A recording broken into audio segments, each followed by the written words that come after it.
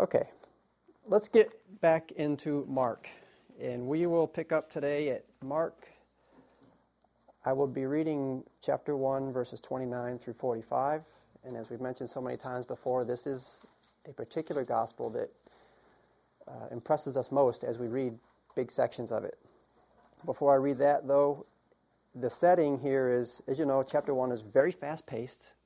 Boom, boom, boom. Lots of things are happening. Within one or two verses, lots of things happen. Demons are cast out. Jesus is baptized. And really, looking at verses 16 through 28, just those 12 verses, a few weeks ago I said, you have this picture of this eruption of what the gospel can do to people. And I just want to review, there were 6 things that we counted out that the gospel does just in those 6 verses. So if you just sort of back up to verse 16 and just sort of look at that as I go through these. The first characteristic of the gospel was it is powerful to call people to Christ. Right? So Jesus walks along the sea and he just calls Peter, he calls John, he calls Andrew. So the first thing, he calls people to him. The gospel also is used to disciple and train and challenge men. Make these fishermen fishers of men. So he calls people, he makes them disciples. The gospel in Jesus' ministry is authoritative teaching, unlike the scribes. Remember, they commented that the scribes were not authoritative. Jesus' teaching was, and they were amazed by it.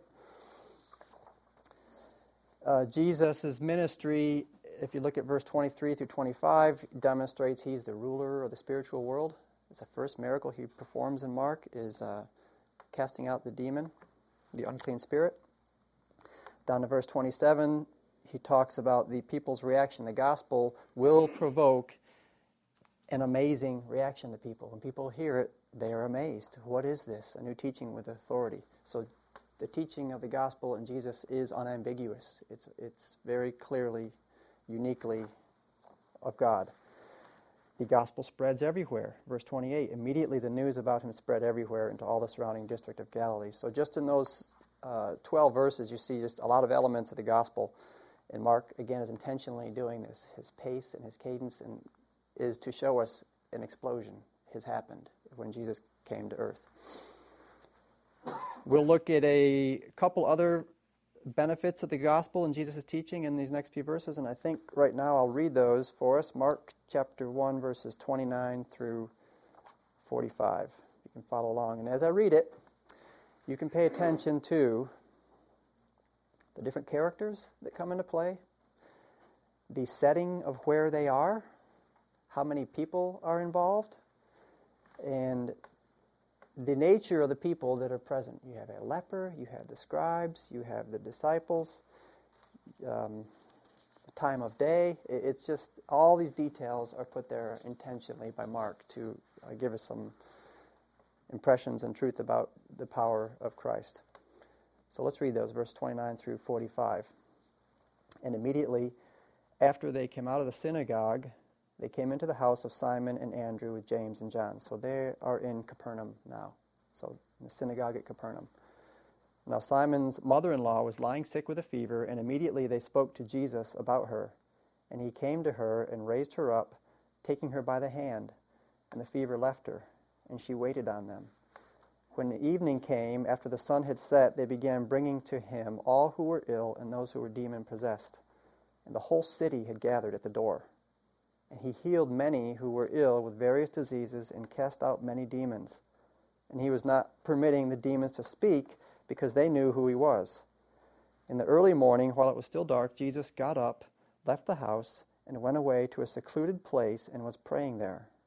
Simon and his companions searched for him. They found him and said to him, "Everyone is looking for you." He said to them, "Let us go somewhere else to the towns nearby, so that I may preach there also, for that is what I came for." And he went into their synagogues throughout all Galilee, preaching and casting out the demons. And a leper came to Jesus, beseeching him, and falling on his knees before him, and saying, "If you are willing, you can make me clean." Moved with compassion, Jesus stretched out his hand and touched him, and said to him, "I am willing, be cleansed." Immediately the leprosy left him, and he was cleansed, and he sternly warned him, and immediately sent him away, and he said to him, "See that you say nothing to anyone, But go show yourself to the priest and offer for your cleansing what Moses commanded as a testimony to them." But he went out and began to proclaim it freely and to spread the news around, to such an extent that Jesus could no longer publicly enter a city, but stayed out in unpopulated areas, and they were coming to him from everywhere. Okay, so his healings continue, backing up to the verse 29, and they're abundant. And the first thing he does when he comes out of the synagogue is he goes into Peter's house. So this just confirms Peter was married and he had a mother, or he had a mother-in-law, and they were living together. And it's not clear, maybe she was a widow, why Andrew was also living there, but in any event, they all seems like they lived in the same house together. James and John were there also. Mark's the only gospel that mentions all four of these people here.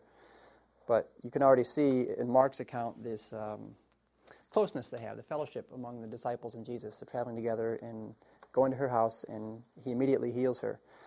So a point about her healing is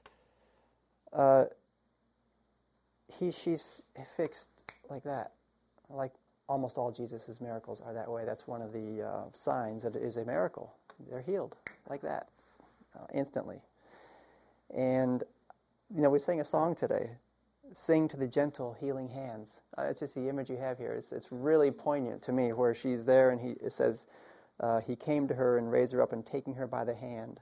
So this is a real nice image of the mercy of God and the tenderness of the Lord, and that a lot of his physical healings, by the way, are touching. You will see him physically touching people when he physically heals them. When he casts out the demons, never. It's always a verbal. I'm not sure what that means, but you'll see it when you read through it. So a lot of his physical healings, he touched them. And raised her up, and then Mark points out the fever left her, and she waited on them. So you see that in the other Gospels too, but to me I see the servant nature of Peter's mother. It was her home, and that was sort of her job, to wait on the guests that were there, but she didn't have any ill effects from that high fever, and Luke's account says it was a very high fever. So it sounds like she was like really, really sick, and then instantly she's perfectly well and is able to just get up and wait on the people in their house. And there's a little parallel with this healing and then the casting out of the demon in the synagogue, in that you'll see as this chapter develops. Now, the synagogue is a building, sort of a contained audience there in that building, and the first miracle was the demon being cast out. All right. The second miracle is in a house, a limited audience, and she's physically healed. You'll see as this chapter develops, the audience and the setting becomes bigger and bigger and bigger, and it spreads rapidly. And again, that's the impression Mark is showing us, how it starts out little and it's rapidly expanding. So there's some parallel in a way between the synagogue where the people were and Peter's house where he performed that second miracle. Any other thoughts or observations on Simon's mother-in-law? I just find that so incredible that, if you think about when we're ill and say a fever would break, and we still feel so ill. Yeah. You're tired, you're exhausted, there's no way that I just feel like I could get up and serve a household of people. Mm-hmm. And yet when Jesus physically heals, not only is that fever gone, but the entire illness. She's well, she's whole.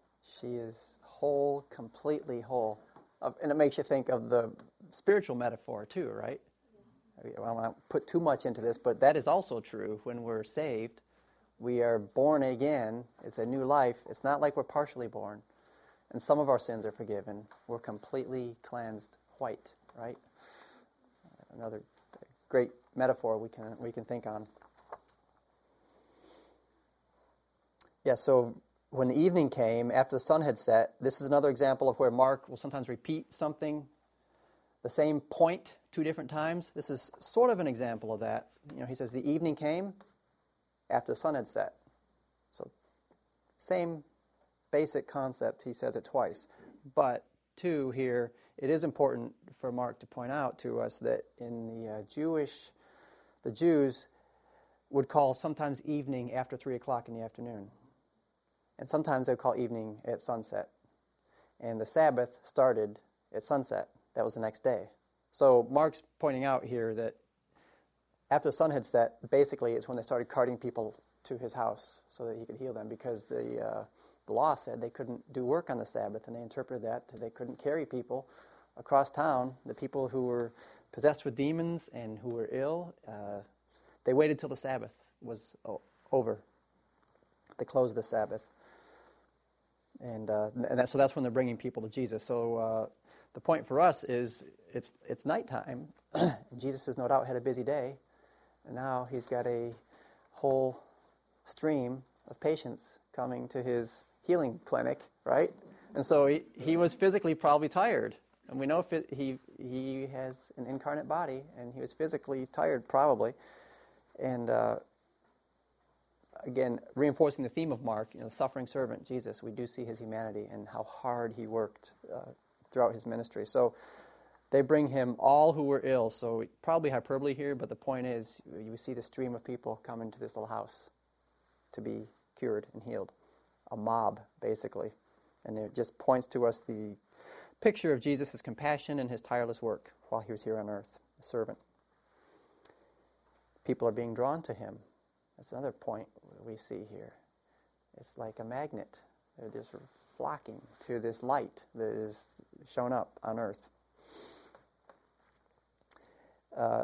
So we should show acts of mercy to people even when we're tired. That's a sort of principle I wanted to just point out here. It's never really convenient to help other people, right? Almost never.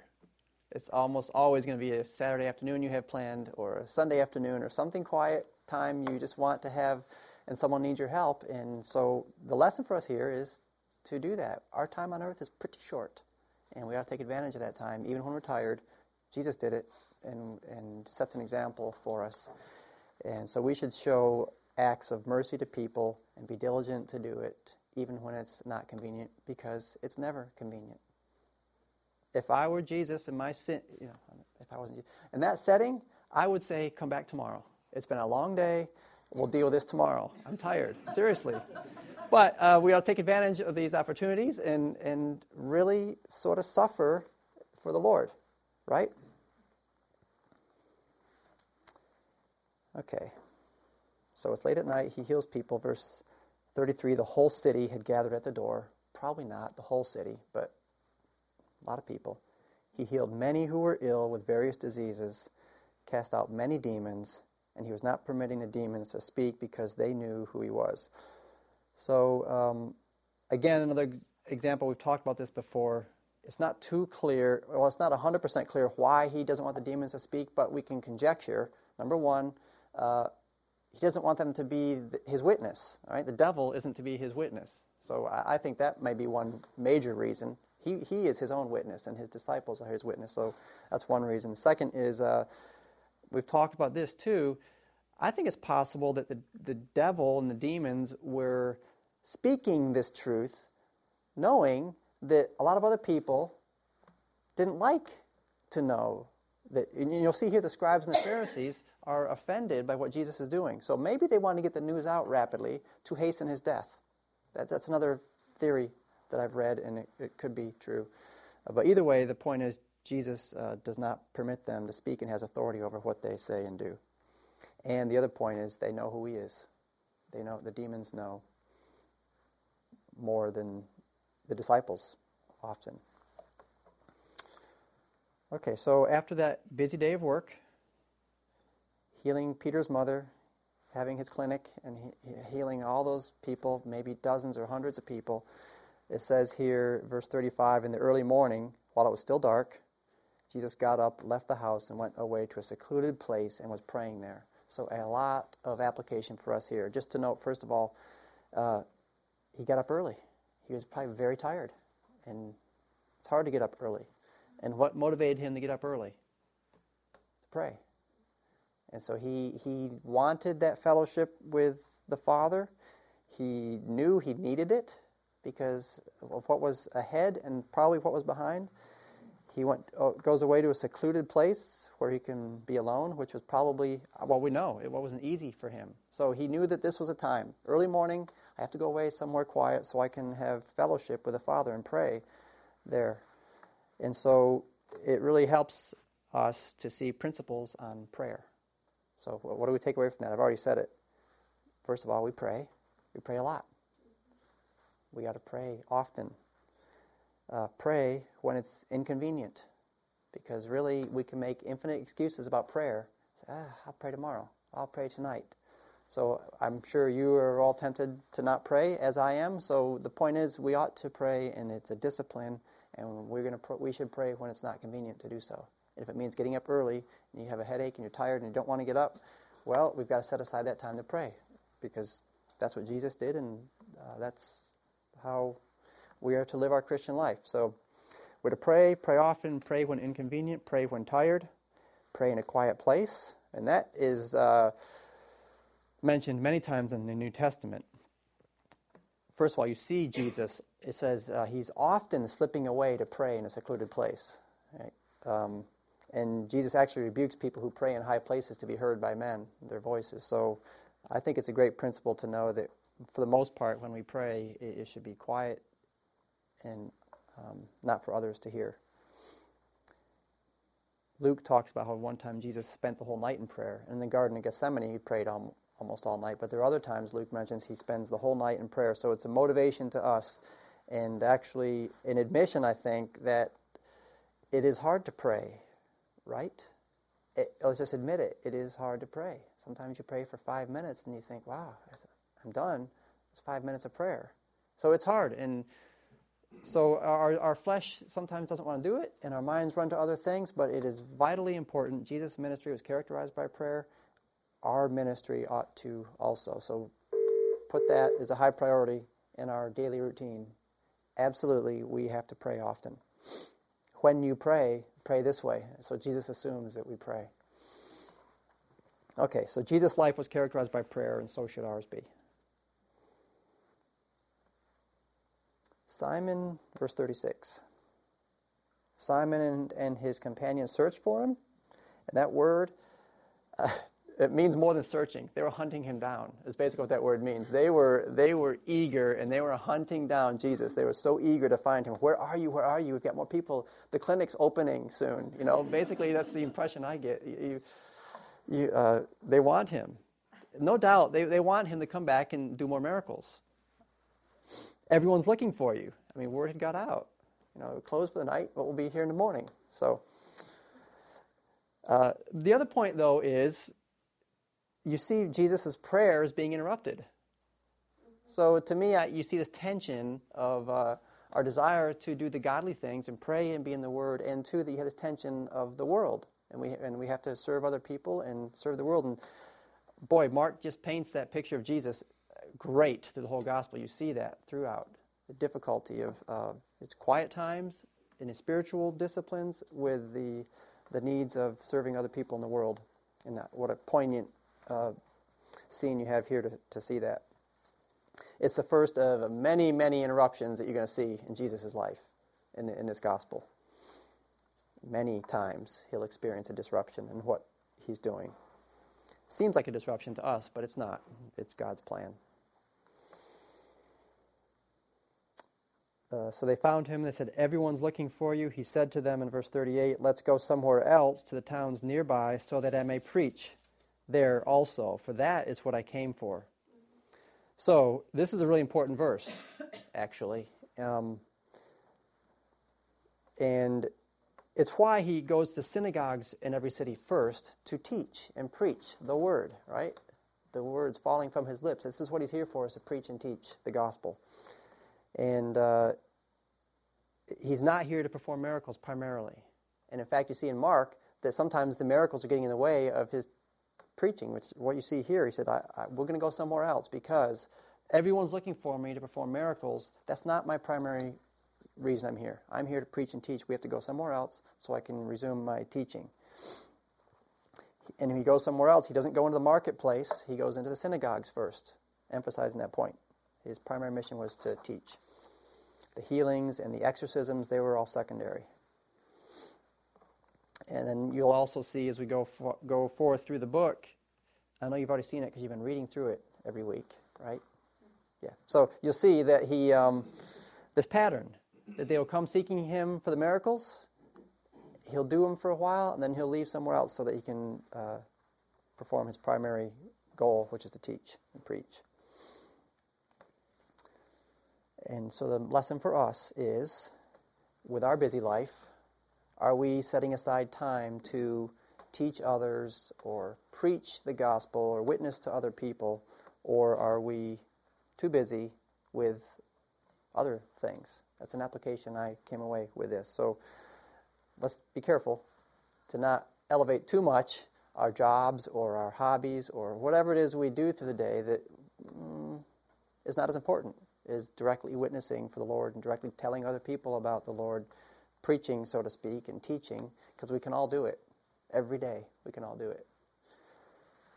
So testimony really is really preparing for Mark, and I've been blessed a lot in the last weeks, really, as I prepare for the study here. And God has blessed me because in my work, I'm a doctor, so I see people, and you can tell this sort of resonates a little bit with me with the busyness of people thinking they need to be healed. And most of the people I see, for the most part, aren't that sick. But the reason they're there primarily is for an opportunity to tell them something true, the gospel. And so, as I've been praying through that, I've had an amazing couple of weeks. I could spend the day telling you about the people I've been able to witness to, and some Christians, some not Christians. And so God's really used this in my life to elevate the priority for what I'm there for, because I'll only be here on earth a few more years, 20, 30, but it's short, and I need to spend that time doing the eternal things and not worry so much about the material. And I think Jesus' example here is for us to keep that perspective.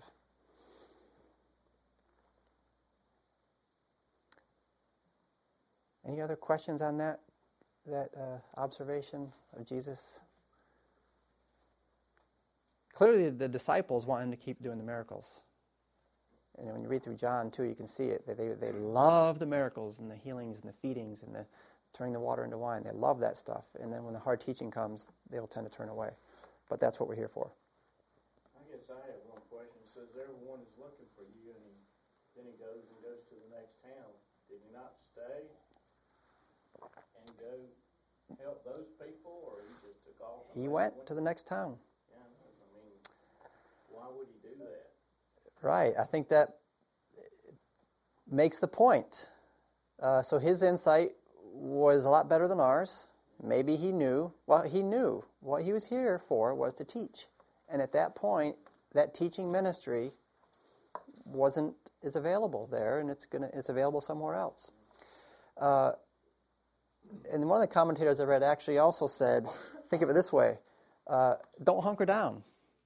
Jesus is making the point here, this is for the entire world, right? So he can't just sit there in that city forever healing people. He's got to go to other cities. Other people have to hear the truth and be saved. So he's mobile. He's getting his message out and moving from town to town. Tim, don't you think also, as you said, he didn't come, his primary purpose was preaching and teaching, not casting out demons. And when Mary broke the vial of perfume, and the rest of the disciples were all up in arms because she had spent all that money, he said, the poor are always going to be with you. Yeah. The sick are always going to be with you. Yep. But, as you said, his purpose was eternal. Right. And so if he got bogged down Yeah. in one city casting out demons, he could be there forever casting out demons and Yes. fail to preach the word. That's right. So it does challenge us if we're tempted to think, how could he do that? All those paralytics that he could have healed there in that town. And he says it's more important to preach the word that helps us reorient into the unseen, the eternal, The gospel is what is to be preached above You also see everything in the else. Gospels where, or later we'll see, when he did the mass feedings, and they wanted to make him king. Why? Yes. So they'd feed him. So that he would feed them. Right. Not with the bread of life, but with the physical food. And so he would have known that here. Yep. Most of the people that were looking for him were looking for physical healing, not Exactly. for spiritual healing. Right, and he's got to reorient them. And reorient the disciples, too. Here's the example for the disciples. The most important thing is the gospel word, message going out. Yep. So, to answer your question, verse 39, and he went into their synagogues throughout all Galilee, preaching and casting out the demons. So, even though he leaves some of those behind, other cities he's visiting, he's also casting out demons and healings too, because the next verse we'll look at is the healing of the leper. The song we sang today, Power to Change the Leopard's Spots. I thought of that. So, wow, great. We're going to teach on that today. A lot of demons to cast out and a lot of physical ailments. And we do have time. We'll talk about the healing of the leper here, and then that'll be perfect, because next week we can get to chapter 2. But we'll just talk about the leper. So, as you know, the lepers, of course, had a special stigma attached to them, which is they were particularly dirty, particularly unclean, and sinful. People thought leper was sin. Okay, that as they thought about most illnesses, that probably there's a sin there, and that's not true. Remember when Jesus heals the blind man in John 9, and who sinned, this man or his parents? He said, neither sinned. This was for the glory of God, to show his power. So there's lots of reasons people are sick. I can give a lecture on that too. But the reason that blind person was blind was so that God could be glorified, period, not because he sinned. But for the leper, there was that special stigma. And the leper came to Jesus, beseeching him and falling on his knees before him. So you see the posture of this guy. And Jesus had compassion on him. Wouldn't you? And back then, this probably was a true leper.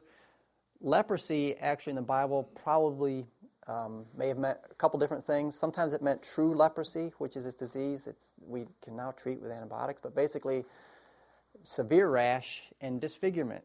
Your nerves were affected, and you were really disfigured, and they were sort of grotesque over the years, and they looked pitiful, and it was contagious. So, of course, they were cast aside as unclean. So here you have this pitiful, wrinkled, rash, ugly guy coming up, falling on his knees and beseeching Jesus. Of course, he's going to have compassion on him. Of course. And in his humility, if you're willing, you can make me clean. So just completely humble. At the end of his rope, he heard of the miracles. He was just hoping if he would be made clean by the Lord. And so the Jewish law says you can't touch a leper. And so this guy, I imagine the guy may have grabbed him at the knees. I don't know, but the point is in verse 41, he was moved with compassion. Jesus stretched out his hand and touched him. So here's another picture of Jesus sort of destroying some of the legal requirements of the law, because there's a transition here, right? There's some things that are going to change. And so he helped this guy socially. Everyone, no doubt, there's a huge crowd around. They see this miracle worker touching a leper, and then he's going to be healed. So that sends a very powerful image to those people around him. Moved with compassion, he stretched out his hand and touched him and said to him, I am willing, be cleansed. And then here's Mark's favorite word. Immediately, the leprosy left him and he was cleansed. So, physical healing. We know, because of other teaching in the Bible, that this has spiritual overtones, right? Cleansing of our sins. But he was physically cleansed here. Immediately, the leprosy left him. And then, again, he sternly warned him and immediately sent him away. And of course, he obeys him and doesn't tell anyone. That's not what he does. That's not what anyone does who's healed of leprosy for all their life. He can't help it. He can't help it but just jump for joy and tell everyone. And everyone in the town would have known anyway, right? They would have seen it. He grew up in that town. So the point is, he doesn't obey Jesus. And it's interesting here in verse 44, he says, see that you say nothing to anyone, but go, show yourself to the priest, and offer for your cleansing what Moses commanded as a testimony to them. So if you read Leviticus chapter 13 and 14, you see the law about what you're to do for a leper. It's complicated. But, 7 days of purification, then you come back, and if it's healed, or if the skin is a certain color white, and the hair looks a certain way, there's a lot of detailed ways to handle kinds of skin rashes and leprosy. And so Jesus, on the one hand, defies the law by touching the guy. On the other hand, he says, well, I want you to still obey the law. Go to the leaders and do what Moses commanded. Go to the priests and follow the law as a testimony to them. I think he's saying as a testimony to the priests. So I want them to see what's happened here and obey the law. So I don't quite understand that actually in the commentaries I read, didn't clarify it, but as I see it, I think you're in this transition time where Jesus is showing that a lot of the sacrificial system is going to be over. It's going to be gone. Yet at the same time, showing respect to the law. Any other comments on that? I have a question. Go ahead. I heard one time, and you're a doctor, so maybe you can shed light on this, that leprosy wasn't cured, like, most of the time. So somebody told me that this would be one of the first times the priest would have ever had even opened Leviticus 13. You know what I mean? And I don't know how legitimate that is, but, and then, if you take that, if that is true, the leprosy wasn't often healed, or you didn't often see remission, and then all of a sudden this leprous person comes walking perfectly clean. Yeah. And they're looking at that. It would almost be like that was just in the law for the purpose of this is only going to happen when the Messiah comes. I don't know. Well, I do know back then leprosy was not curable. Yeah. Absolutely so not. It's in the law is kind of silly because it's not curable anyway. So why would they have to do this for cleansing? And then so that would just be like right. Messiah must be here because leprosy is being cured. Well, I Yes, right. So basically this is a signal Jesus is sending to them. Leviticus 13 and 14 was like Messiah text. It's so interesting. Yeah, it makes sense. Yeah. I was going to say, if there was some confusion, like sometimes it wasn't truly leprosy, though. I guess sometimes they thought it might have been healed, like they thought someone had leprosy, but it actually wasn't. Mm-hmm. That's the only. It's possible. Yeah, because I know that they did use the leprosy. That word is used to describe other rashes, not this infection of leprosy, true leprosy. In any event, he doesn't obey him, and he just goes on and tells everyone, rejoices, no doubt, that he was healed.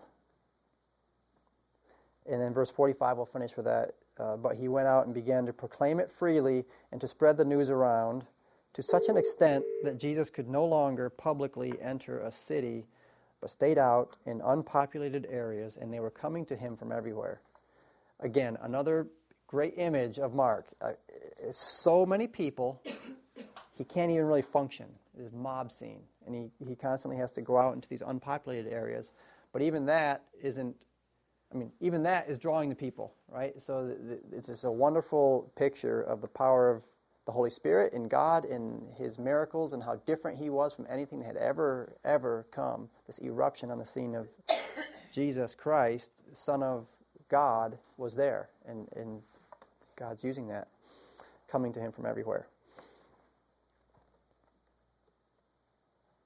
Any other thoughts? I think we'll end here because chapter 2, read it this week because you'll see that it pivots from chapter 1. It's interesting. You'll see, I'll give you a little preview. You start to see the opposition. So far, there isn't really any opposition, right? Miracles, people are flocking to him. But you'll see in chapter 2 that the scribes and the Pharisees start to get skeptical of Jesus and start to ask questions about him. And so just pay attention to that as you read it. The opposition so far Jesus has had is only the demons, really. They clearly don't like Jesus' casting them out of people that they're possessing.